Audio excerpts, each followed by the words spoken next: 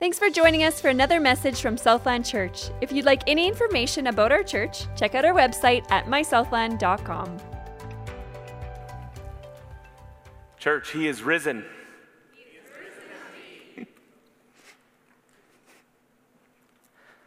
Throughout this service, I want you to think about what that means to you. Thanks. Thanks, Al. Because He lives. The hymnist said, I can face tomorrow. Amen? Today we're going to focus on the cross. We're going to focus on Good Friday right till Easter. We're going to do the whole thing, 3 days in 1 hour. No, I can't give justice to that, but I think it's important for us to look at the death and the resurrection and the life that is available to us, and that's what we're going to try to do here this morning. And my hope and prayer is that you would just engage your heart with both the Word and with Jesus and be reflective in the things that He is speaking to you. And so to begin, we're going to look at the cross being necessary. And I think I won't have a lot of time to spend on each of these components because we have a video and I want to share a piece of my testimony with you later on what the cross and the resurrection has meant to me. I'd love to bring you in on that. But to begin with, you have to realize, and all of us need to realize, that the cross was necessary for salvation. And I won't spend the time needed to really expand on this point, but it's important that we start there.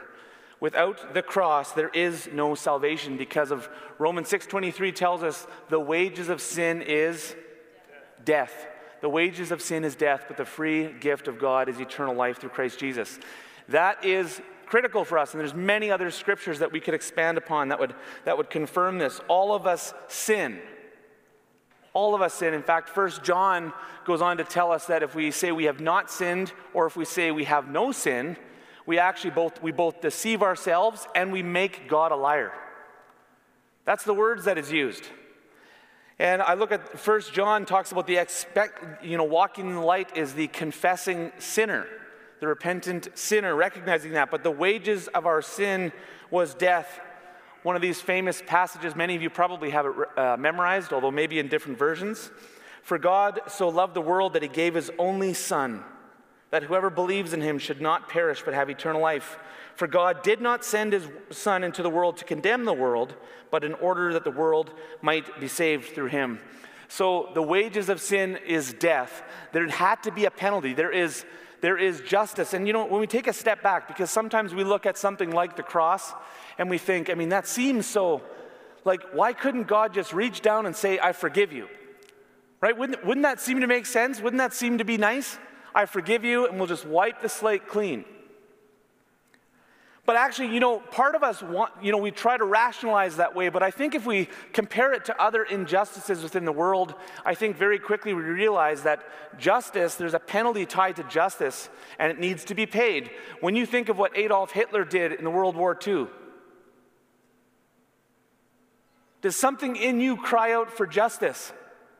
Does it feel like a sorry would not have been enough? What he did was so atrocious, was so awful that justice was demanded. I think of the Rwandan genocide. And kids and women and children and people being hacked apart with machetes simply because of what people group they belong to. And we hear of something like that, and there's atrocities like this every day in the news, it seems like, somewhere in the world.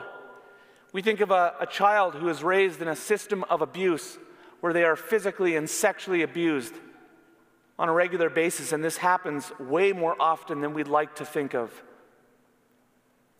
And part of us, there's an anger almost that rises up. There's something that rises up in us, and we say, justice is demanded here. There is a penalty that needs to be exacted. And when we really bring it down and close to home, maybe we don't want to admit this, but how about when someone disrespects you? Or they lie to you? Now this is on a much smaller scale, right? This is very small, and yet you can probably think of times where someone has said something rude to you, disrespected you, maybe didn't, they answered you, they even said what you wanted them to say, maybe their apology didn't sound sincere. And what do you feel like inside? They owe me something. There is a debt that needs to be paid. They need to fix this. And yet we know many of those debts are much smaller than others. And this is exactly because this justice, this is a part of who God is. You can't escape it. And so sin demanded a penalty. It demanded justice. And God is holy. He is righteous. He is perfect in every way. So in order that he could save the world, sin demanded justice, and he paid the price by sending his son and dying. That's why this is important. The cross was necessary for salvation. But once we realize that, there's a couple of considerations that we need to look at here, right? Because the Father and the Son, the Father sending his Son to die in our stead. So the first thing is, the Father ordained, right? The Father ordained Jesus' suffering. So we think about who crucified Jesus. Well, the religious leaders handed him over to Pilate and the Romans crucified Jesus, right? I mean, those are the facts of the story. And yet, according to Isaiah 53, what I had read earlier, it was God's sovereign will. Right? Isaiah 53, 5 and 10, yet the Lord laid on him the guilt and sins of us all. So it was the Lord's good plan. And that's the next verse there. I think it's verse 10. It was the Lord's good plan to crush him and fill him with grief. This was the Father's plan for us. Look at this in Romans 8:32. He who did not spare his own son, but gave him up for us all, how will he not also, along with him, graciously give us all things? You know, sometimes we think those small things in our life aren't important to God, those little hurts. And yet we don't realize that they're very important, so important, in fact, that he was willing to take all of those hurts and sins and struggles on his back and pay the price for them so that you could know freedom, so that you could know him. God has been doing this for thousands of years. He has taken situations that looked grotesquely awful and evil and horrible, and he has been turning it around for good and using it to advance his kingdom. And I believe he's still in the business of doing this today for you and for me, if we will let him. But with this, so now we have the cross is necessary for salvation. The Father ordained Jesus' suffering. But with that, it's equally important to realize and remember Jesus the Son also embraced the suffering. He didn't reject it. It wasn't forced upon him. As some will say, how could a father do that to his son? This was God's good plan. The Father ordained it and the Son embraced it. The night before Jesus' crucifixion, he and the disciples crossed from Jerusalem over to the Kidron Valley, ascending to the Mount of Olives, to a place called Gethsemane. So that's where he's going, and that's where we get that famous story of Jesus is with his three closest friends, right? Where we get that, he's going there, he takes three of his closest friends, and, Peter, James, and John, and they go by themselves. You ever been in that spot where you're overwhelmed? You don't want to see the whole world. You don't want to see the whole world. You just want to see those that are really close, the ones that know you, the ones that love you. And you want to share that burden with them. And that's what Jesus is doing here. We find him sharing the burden with his three friends, and he instructs them to pray. And he goes off and he prays. And this is what he prays. Look at this prayer. My Father, if it is possible, may this cup be taken from me, yet not as I will, but as you will. And in here we see John 5 verse 19. We talked about the Son can do nothing of his own accord, but only what he sees the Father doing. And we see Jesus even unto death, even facing the cross. He is imitating the Father, but that's what we see. If it be possible, he's still human. There's a human side of him of suffering. He knows what's coming. Now we know as the story goes, he returns to his apostles, his friends, his best friends, and they're up fervently praying, right? No, they fell asleep. They fell asleep. Jesus was alone. He was to face the crucible in his life. He was to face the hardest challenge he had gone through yet, and he was to face it alone. At one point, Luke says, and being in anguish, he prayed more earnestly, and his sweat was like drops of blood falling to the ground. And, they wouldn't have understood it then, but medical sciences tell us now that under the most extreme amounts of duress and emotional stress that the human body can bear, that tiny capillaries in the sweat glands can break, and it will appear like you are sweating drops of blood. You know, I've had panic attacks before. I've had a few of those in my life. I've gone through a couple of dark nights. I'm sure many of you as well. I have never sweat what looked like drops of blood. But he did. Now, an important consideration with this was the anguish because Jesus feared physical pain? It's a good question, right? Was he fearing? I would fear physical pain. Amen, wouldn't you? I would feel that. I would be dreading what was coming. I'd be terrified. I'd be terrified. But yet Jesus himself told his followers to rejoice in suffering. Right? Peter wanted to be crucified in an upside-down cross. Who wants that? He didn't think he was worthy. I mean, he didn't want to die, but he was willing to go and count it a blessing to be counted among the martyrs. So why is Jesus under so much duress? Have you ever wondered that? What was causing him so much stress? Was it just the suffering? I think we have to understand what Jesus did and why it was fundamentally different than anything that any of us could ever go through. So of course you have we already know when you suffer unjustly, that already hurts more. We know that, right? Right? When someone attacks you for no reason, that kind of pain always hurts the most. But it's not even that. It's not even that that's going on, because what Jesus is doing is he did what nobody else could do.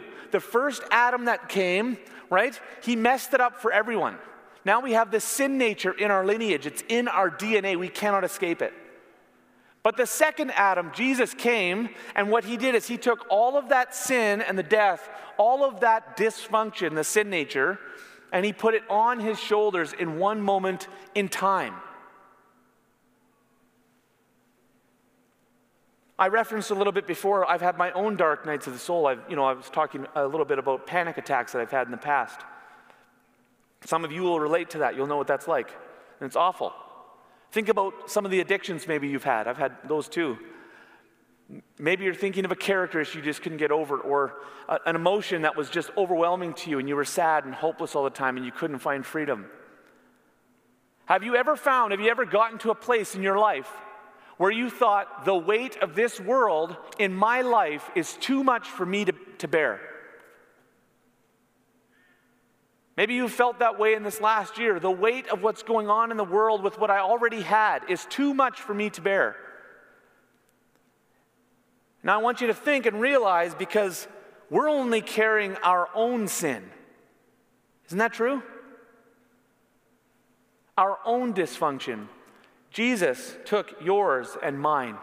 He took past and present and future, and he put it on his shoulders in one time. He paid the price for all sin, so that all who would believe in him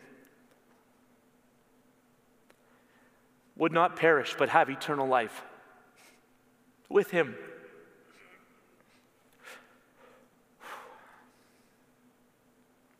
But though he dreaded the judgment, he was not coerced. He never shrunk back. He did it voluntarily. Look at this. The reason my Father loves me is that I lay down my life only to take it up again. No one takes it from me, but I lay it down of my own accord. I have the authority to lay it down and the authority to take it up again. This command I received from my Father. And this is what he did. It's important for us to understand this. Now we understand, when you think of what he all did, what he put on his shoulders in one moment in time, it's little wonder he cried out, "It is finished." We focused on that phrase a little bit at the prayer summit on Good Friday. It is finished. When you take a moment to pause and to reflect on what he did, those words mean so much more. It is finished. His suffering was finished. But our suffering was also finished. Nailed to the cross. Now we can understand what Paul is saying in Colossians. He canceled the record of charges against us and he took it away by nailing it to the cross. In this way, he disarmed the spiritual rulers and authorities. He shamed them publicly by his victory on the cross. And after he was buried in the grave, God raised him from the dead. Amen? He is risen. He is risen indeed. Yeah. Whew. It's an honor to speak on Easter. It's an honor to be here with you. at home too. It's an honor. But we are honored even more by being able to call ourselves a Christian, to take on his name because of what he did. Don't you just feel like you would do anything for him? What price would be too great for the King who gave it all for you? But he is risen. He is risen. For followers of the way, his death paid the price for our sins. His resurrection guarantees that death is defeated. It's our guarantee. He rose from the dead. We are justified, and we will spend eternity with him, those who call upon his name. And it's not about being perfect. We've talked about that last week. It's not about being perfect. But, you know, the writer and atheist Richard Dawkins, I don't want to spend a lot of time talking about him here on Easter, but he does make a point that's good. He says if the resurrection is not true, Christianity becomes null and void. That's what he says. And this would maybe be the one area I agree with him. If it isn't true, then what are we doing here? But it is true. Luke 24, 1-7, that's the wrong one. No, I have it here. For our sake, he made him to be sin who knew no sin, that in him we might become the righteousness of God. That is the wrong one. This is the right one. But on the first day of the week, at early dawn, they went to the tomb, taking the spices they had prepared, and they found the stone rolled away from the tomb. But when they went in, I want you just to close your eyes and picture this. I'm going to start over. Picture this. Get into that spot. Get your heart into that place. This is the first day of the week. It's early dawn. Jesus has died. They're mourning. Imagine you are one of those disciples who've loved him dearly. You've watched him perform miracles, give sight to the blind, deliver the demonized, give life to the dead. And now you saw him abused and broken and buried like a criminal. Now on that first day of the week, it's early dawn, and they went to the tomb, Mary and some other women, and then they're taking spices they had prepared. They're going to prepare his body. You can imagine the grief that they're feeling right now. The depth of hopeless despair. What they are feeling. And they come there and they find the stone rolled away. I don't know what you would have thought. They must have been wondering what happened. What's going on? Something is wrong. Where is his body? It was important that they do the rituals for the body. Where is the body? They did not, and then they go in and they cannot find the body of the Lord Jesus. They are perplexed about this, and behold, two men stood by them in dazzling apparel. And as they were frightened and bowed their faces to the ground, the men said to them, "Why do you seek the living among the dead?" Why do you seek the living among the dead? He is not here, but has risen. He has risen. Amen. But there is much besides Scripture. I know the skeptic might say, but that's just your Bible that says that. But there is much evidence, and I'm not going to spend a lot of time here, but I'm going to cover just a few things. There is much evidence for the resurrection, for the life of Jesus, his death, and the resurrection. So some of the things that I'll just quickly go over here. The earliest accounts date within a few years of Jesus' death and his resurrection. This is very important. A lot of these things, if you look at it through the lens of history, if this was legend alone, which some skeptics will say, if it was legend, well, if you start writing a legend in the time when everyone who was alive is still there, someone's going to refute it and say, that never happened. There was no Jesus. He didn't die. There was no tomb. There was no empty tomb. And yet you don't find anyone refuting it that way. In fact, you find Jewish scholars and other people that confirm it. They just come up with different conclusions on why. So they're defending that it happened, but defending it maybe it wasn't because he was God.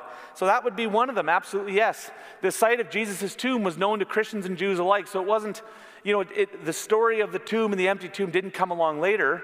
They were both historical counts. And both the Jews and the Christians report the empty tomb. The Jews just say it wasn't empty because he rose from the dead. Obviously, that would look bad for them. So that's very important. But the disciples, if you look at them, if you look for who would have had, motivation to steal the body, because that's what the Jews had claimed. So very quickly, the disciples wouldn't have stolen the body and then died for a lie. Have you ever thought about that? Why would the disciples who believed, now you can understand, maybe they want the body to be gone so that it validates them, right? That would be human nature. You'd want to be validated and you wouldn't want to look like a fool. But would you die for that lie? Horrific deaths? And not just one, all of them. I don't think that's plausible. I don't think that makes a lot of sense. The Jews wouldn't have stolen the body and proved themselves wrong. That would also seem silly. And the Romans wouldn't have stolen the body and risked an insurrection. So we are left, if history tells us there was a tomb and a body in Jesus and he died, the tomb was empty, we are left with another example, and that is, or another reason, and that is that God raised Jesus from the dead. But lastly here, and this is the most important for me, it's the last one here, but eyewitnesses also saw Jesus. So the disciples and 500 others saw him. There's historical account on that. But the last thing is the experience of millions and millions and millions of believers since then who have experienced Jesus to be true. I'm going to share a bit of my story, but I'm not the only one here with a story. You have a story. We all have a testimony. I have experienced the living Jesus. He is not dead. I have experienced the living Jesus, and I know many of you would agree. And so would millions of believers. And I find it hard to believe that so many would just make up a lie. That to me is the hardest to believe. But I want to watch a video with you now, and I want you just to, again, I'm going to pray, just get your hearts ready. We're going to focus on the cross a little bit here. Lord, would you lead us now on a journey towards the cross? Open our eyes to who you are. And Lord, would you lead us in the wholeness of our hearts? Any of those areas of compromise, Lord, I ask that today that we would stand bare, naked and exposed before you. Let's watch together.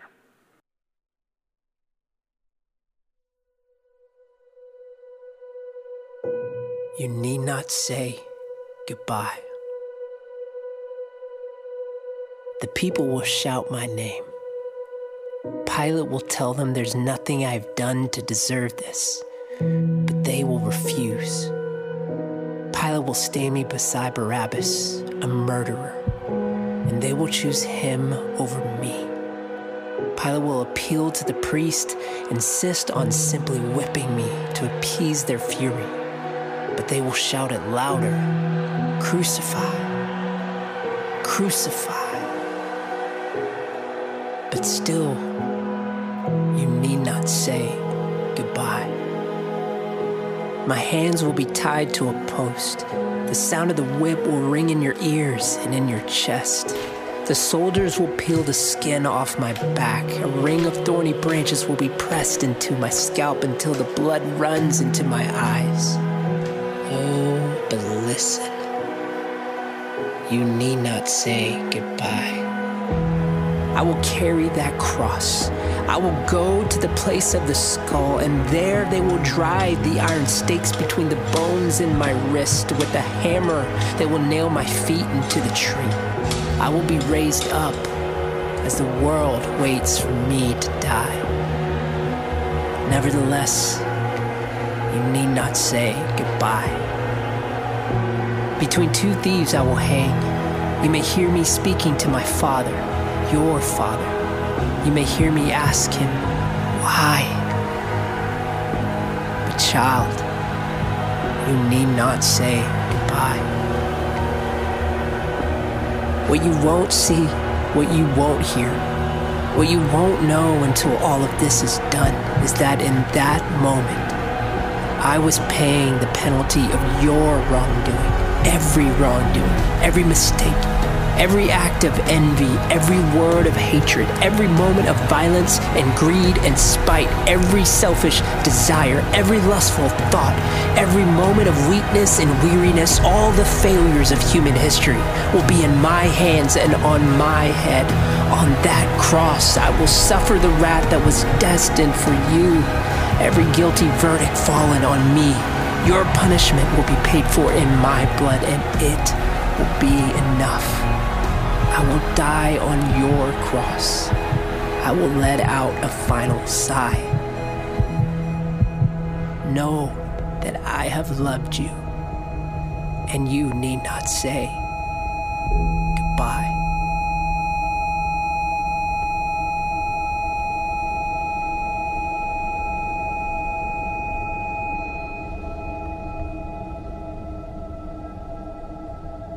But if you absolutely must say the word goodbye, then say it like this. Goodbye, fear. Goodbye, sorrow. Goodbye, rejection. Goodbye, shame. Say it like this. Goodbye, guilt. Goodbye, condemnation. Goodbye, all the regrets of the past. Look up at the cross and speak the words. Goodbye, addiction. Goodbye, chains. Goodbye, hopelessness. Right here in this place, say it aloud. Goodbye, captivity. Hello, freedom. Goodbye, loneliness. Hello, belonging. Goodbye, defeat. Hello, victory. This is the end of the curse. This is the demise of the serpent. This is all debts paid. It is finished. Goodbye all the powers of hell. Goodbye darkness. Goodbye dread. Goodbye every sin. Go ahead and say it. Goodbye death.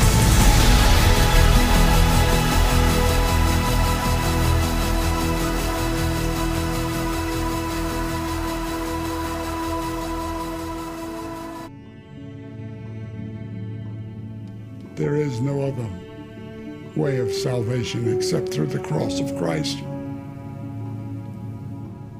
Jesus said, I'm the way, the truth, and the life. No man cometh to the Father but by me. The only way to the Father, Father God, is through his Son, Jesus Christ. Now why Jesus? He's the only one that was born into this world without sin. But more than that, he was the righteous one. And when you come to him, you're clothed in his righteousness. God no longer sees your sin. He no longer sees your own heart.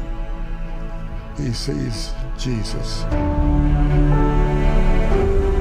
Now, I don't understand all about it. There are many things about the cross and about salvation that I do not understand, and I'm not told that I have to understand it all. I'm told that I'm to believe, and that word believe means commit. I commit my life totally to him.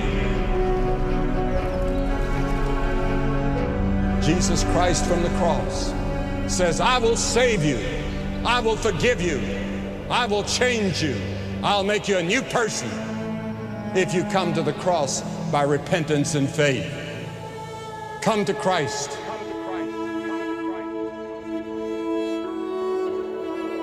When you come to Christ, you come by the way of repentance.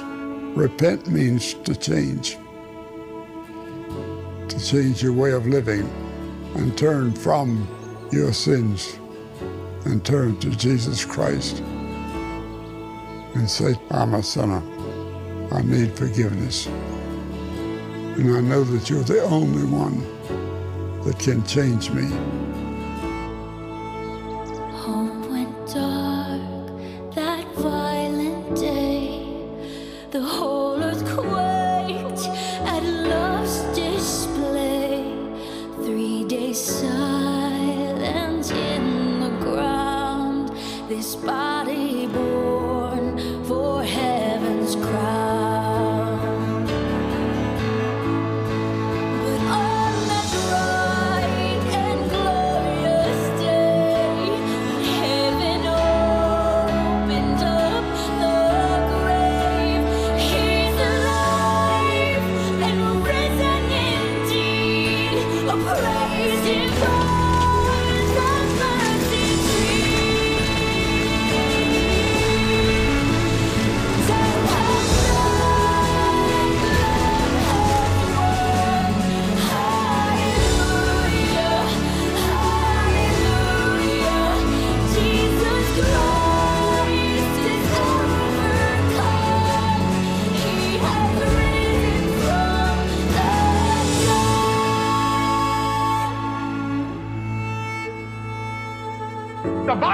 says, in spite of our rebellion and rejection, God loves you.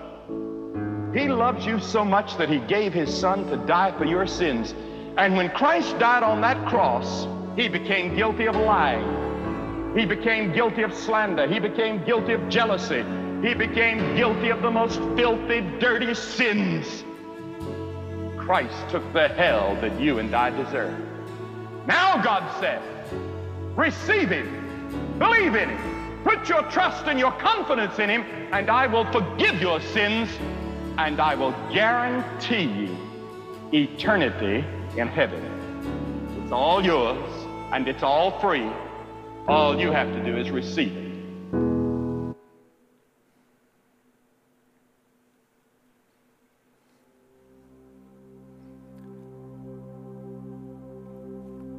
It's a powerful video we just watched. I'm going to share a bit of my story, my journey, how I got here. And my journey obviously begins when I was born, but I was born into a wonderful family.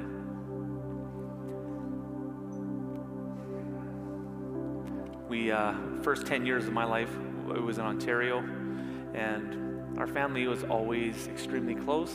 We always had a lot of fun, but we were always taught the way of the cross. We were always taught the way to God.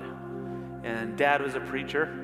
Pastor Ray was my dad, if you didn't know that. But he was a preacher, and you know, we would go to church on Sundays, and they would pray with us, and then we would do family devotions.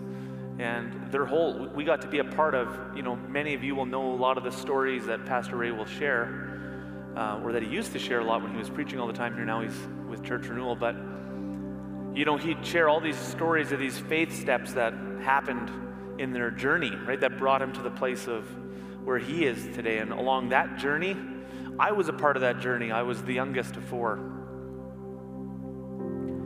And when I started this journey, I was enamored with the person of Jesus. He captivated my heart as a young boy. I loved him. I couldn't believe then, the same that I couldn't believe now, that he would die for my sins. That to me has never made sense. In the most beautiful, wonderful way, it has never made sense. I'm holding here this Bible my parents gave to me. All sorts of little kid stuff on the inside. Cat stickers. Mind you, those are on my new Bible too. But apparently it started young. But I got this Bible given to me on November 24th of 1990. Isn't that neat? It has my name on it. 1990. So I was 7 years old when I got this Bible given to me. And you won't be able to see this, but you'll see a bunch of writing on that page here. And what you'll see is it says, I love Jesus, very, very, and then much is crossed out so I can write more veries. Very, very, very, very, very, very, very, very, very, very, very, very, very, bear with me. Very, very, very, very, very, very, very much. Now I was ready to end it. And those were the words of a child. But they weren't just words. They were the cry of my heart. As a young boy, I was reminded of this when I was going through this a few years ago.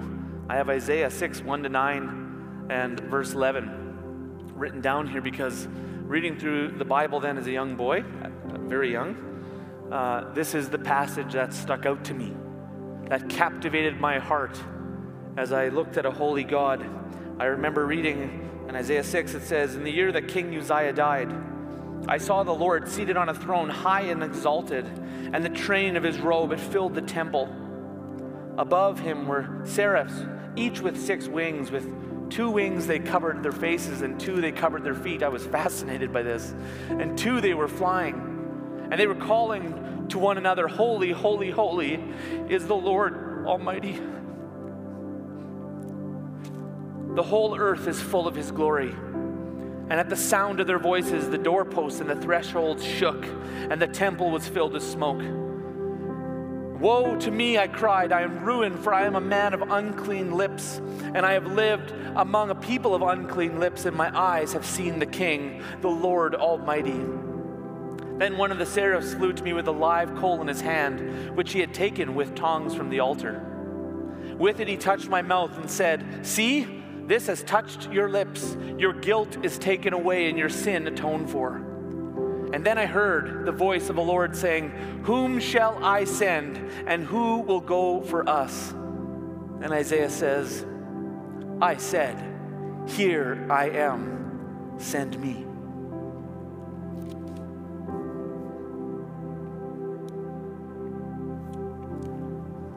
Here I am, send me. Those were the desires of a little kid.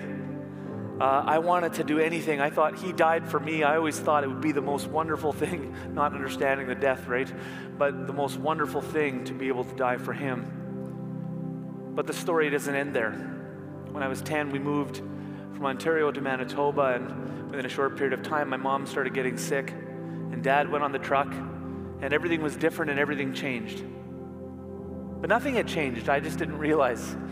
What hadn't changed is that God was still with us, but with Dad being gone and us moving and Mom now being sick, and we thought she might die, I was terrified as a young boy, so afraid. In fact, I wouldn't have been able to articulate it at the time. It was only years later that I could see what was going on inside. But as I contemplated and thought about my mom dying, my heart got hard. This heart that said, to that question, whom shall I send? Send me? Suddenly felt a little bit different as I thought about what seemed like a large betrayal from the Lord God. I never struggled with, does he exist? That's always been clear to me. He exists. I know he is God. I know that. I was raised to know that. I've heard him speak. I have experienced him. I have witnessed the answers to prayer. I have seen the miraculous. I know he is God. But yet suddenly as a young boy, I no longer knew if he was good. And I saw my parents had given up everything and taken up many steps of faith following him, and I just couldn't reconcile as a young boy, how could a loving God afflict my mom in such a way where she's going to die? Why would he take her away from us? And I couldn't reconcile how he could be good when he has the power to change it, but he doesn't. I was too young to see the miracle that was already happening, the fact that she was being sustained. I didn't realize, being young, the work that he was doing in her heart and how that would change her and my dad's relationship forever and the way they move forward. I didn't see any of that. I just saw what was being taken away from me, and in my heart, I got angry and I got bitter, and I made a very strong decision. That part I remember, it was very clear to me that I no longer love the Lord God. I hate him.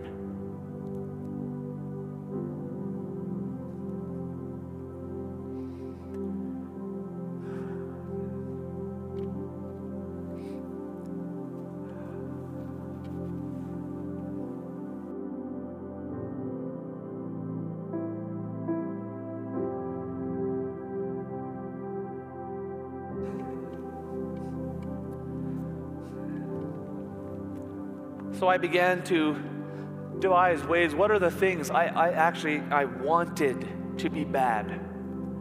Anything that I knew was against his law, those were the things I wanted to do. I wanted to spite him for what he had done to my family, for what he had done to me. So at a very early age, I started experimenting, started with smoking and drinking, and then started dabbling with drugs as much as I could get them, and started having sex way too young, thought I had it all figured out. By the age of 14, I thought the only thing keeping me from being an adult is my age. And things continued to spiral. At 16, I got arrested and let go of alternative measures, and by the time I was 17, I moved out. And as soon as I moved out, I started selling drugs. I quit. I dropped out of school.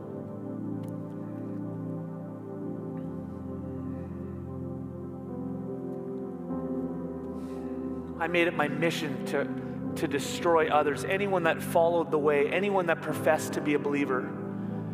My biggest goal was to always show them how hypocritical they are and show them who God really is and what He's really like.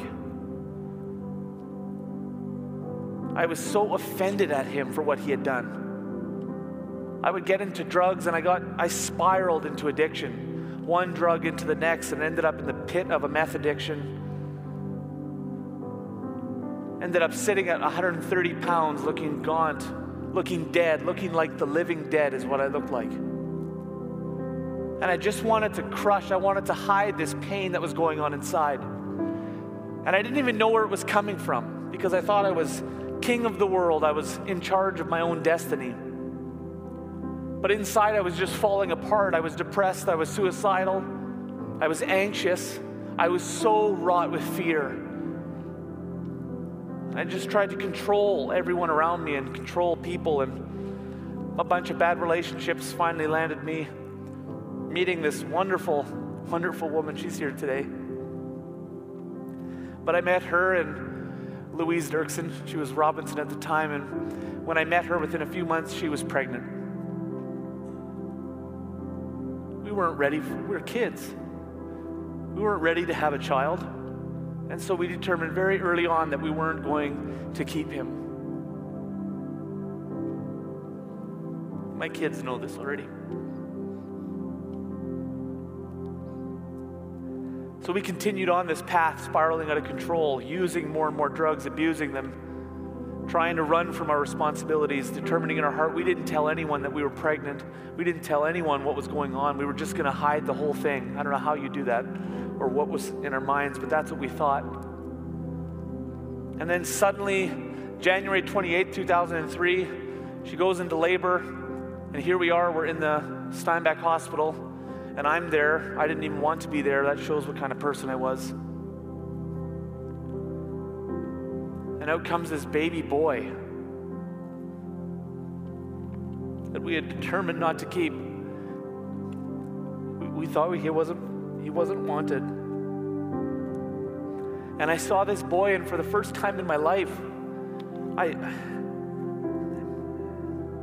didn't even know what was going on inside. There was this turmoil inside. There was these feelings. I couldn't put my finger on what it was. I felt lightheaded. Maybe this is normal for guys in the delivery room. But I was spinning, and suddenly I had this thought. It was the Spirit of God, and people have asked me, how did you know it was God speaking? You weren't even a believer. You didn't even know He did that at the time. And my answer is always the same. I suppose if you're God and you want your voice to be heard, your people will hear your voice, whether they believe it or not. And I remember being in the delivery room and being so confused with what was going on, and I'll never forget the words, Stefan, the feeling you're feeling is love, and it pales in comparison to the love that I have for you. And I started to cry. Instantly, I started to cry. And I went and I reached down and I pinched my inner thigh. And I said out loud, no, I'm not ready for you yet, which I'm sure they thought was talking about Austin, who's here today. But I wasn't talking about him. I was talking about Jesus. I wasn't ready for Him yet. There was reasons why I couldn't go back. But seeing this boy, hearing God speak, this began a journey over the next year and a half of change for me and Louise. There was so much change, and suddenly my family are back into our lives, and they start ministering to Louise. And Louise, my wife, she gives her life to Jesus. And then we get engaged and we get married, and a short period of time afterwards, and I was such an awful person to be with. Just to give little bits of examples, I wanted for my son, I wanted for my wife, I wanted for them to know Jesus, to go to church. I wanted for them to have the things that I had thrown away willingly. You see, I thought because I knew what was wrong, I knew what I was doing, I thought there was no way God would ever accept me back. But despite wanting the best for them, I made every step of the way hard for my wife. Probably because of my own fear and insecurity. I don't know what it was. Or because I was lost and broken. I made every step of hers difficult.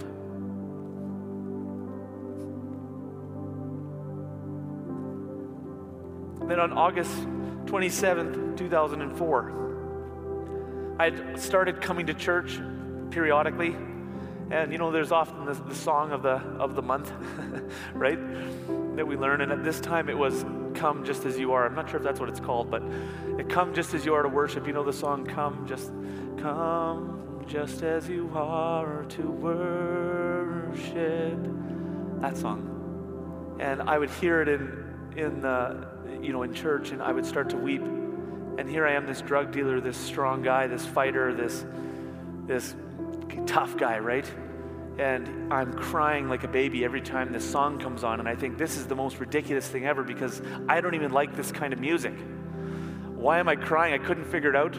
So I would sit down in the chairs here, not here, but the old sanctuary, and I'd pinch my inner thighs, and I would just pinch it until it hurt a lot so I could kind of get my focus off.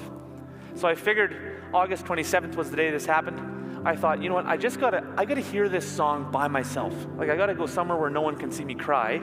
I have to play it by myself, and we're gonna see, what is it about a song that can make me cry? And so I pirated it, which was the least of my crimes back then, and I burnt it onto a disc. I didn't care, didn't have Spotify then. And I went and I put it in my car, I'm driving, and I start playing this song, and this song starts playing, and it's Come Just As You Are to worship. And as soon as those lyrics, give me a second. As soon as those lyrics began to play, that voice that had spoken to me a year and a half earlier spoke to me again. And I knew right away why the song had captivated my heart, because he said, Stephen, I know who you are. I know what you've done. You see, the thing that was keeping me from giving my life back to him was I was stuck on this whole unforgivable sin. If you know what is wrong and you do it anyways, this is unforgivable. I knew better. You ever felt that way? I know better. I know I shouldn't do this, and I do it anyways. How can there be forgiveness for that? How can there be grace big enough for those kinds of sins? It's one thing to make a mistake. It's another thing to willfully hurt someone, to willfully spite them, to willfully hate. And as I listened to that song by myself, the Lord said to me, Stephen, I know who you are, and I know what you've done, and I love you anyways. I want you to come just as you are. And I remember hearing that. It was like, I don't even know how to describe it to you. It's like the best moment of my life. I couldn't believe, knowing all the things that I had done, knowing everything, all the people I had hurt, the ones I'd tried to destroy, that God could see me, a sinner like that, and say he loves me anyways, despite knowing those things. And that's when I got my Christianity a little bit mixed up. It had been a while and lots of drugs in between being raised in the right way. And I thought, I got to get home. I got to go home, and I got to kneel at the bed, because that's how you give your life to Jesus. I was a little bit rusty on the whole process. But I thought, you go to your bedside, you get on your knees, you fold your hands, and you invite Jesus to be your Lord and Savior. And so here I am behind Lowen Windows. That's where I was, hiding in the back there where no one could see me in my car. And I'm speeding home now. Like, now I am speeding to get home, because I'm just, in my mind, I'm thinking this is the best moment of my life. And with my luck, I'm going to die before I get home. Like, something bad is going to happen that's going to prevent me. Now finally I'm ready. Finally I realize he'll take me.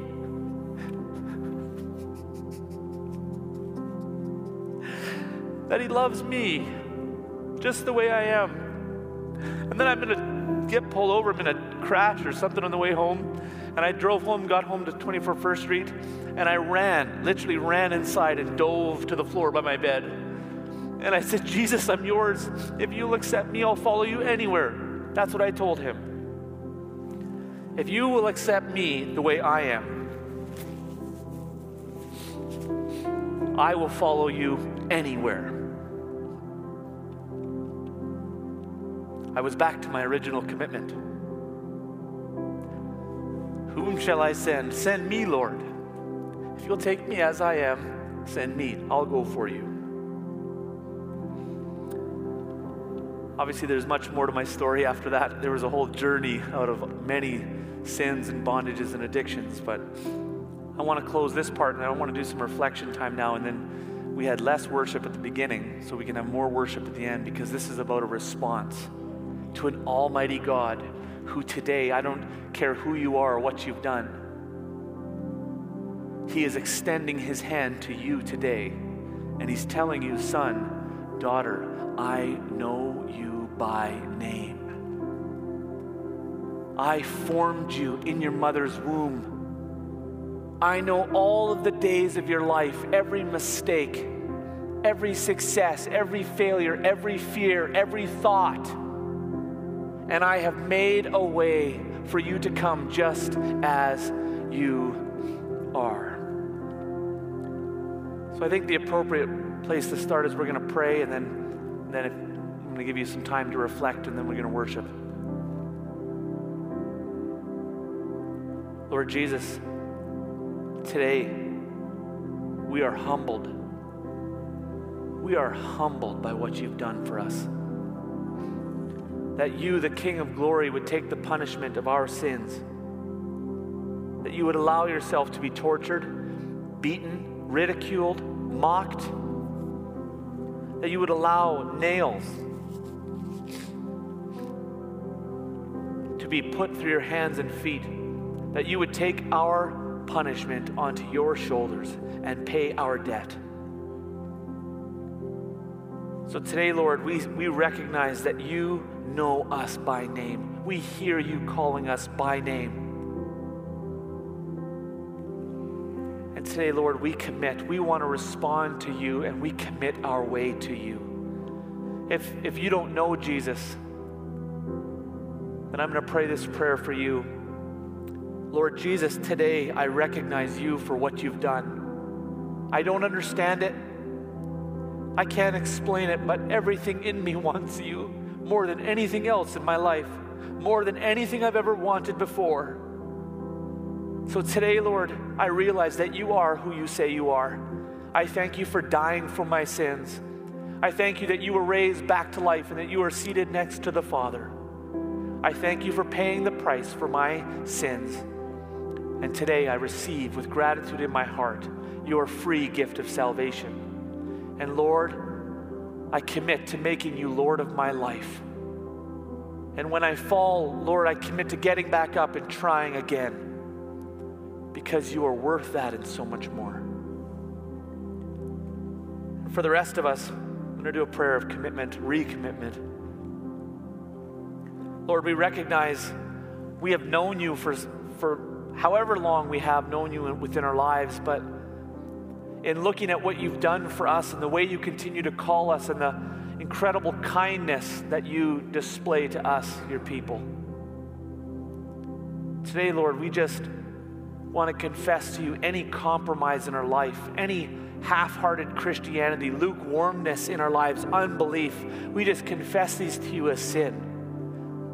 Any area of our life, Lord, where we have wanted to hold on to us, to live our life, to steal glory from you, we confess this as sin. And today, Lord, we exalt your name. We lift you high above our lives. And we commit ourselves, we recommit our lives to you, the only God, the only true God, the King of Glory.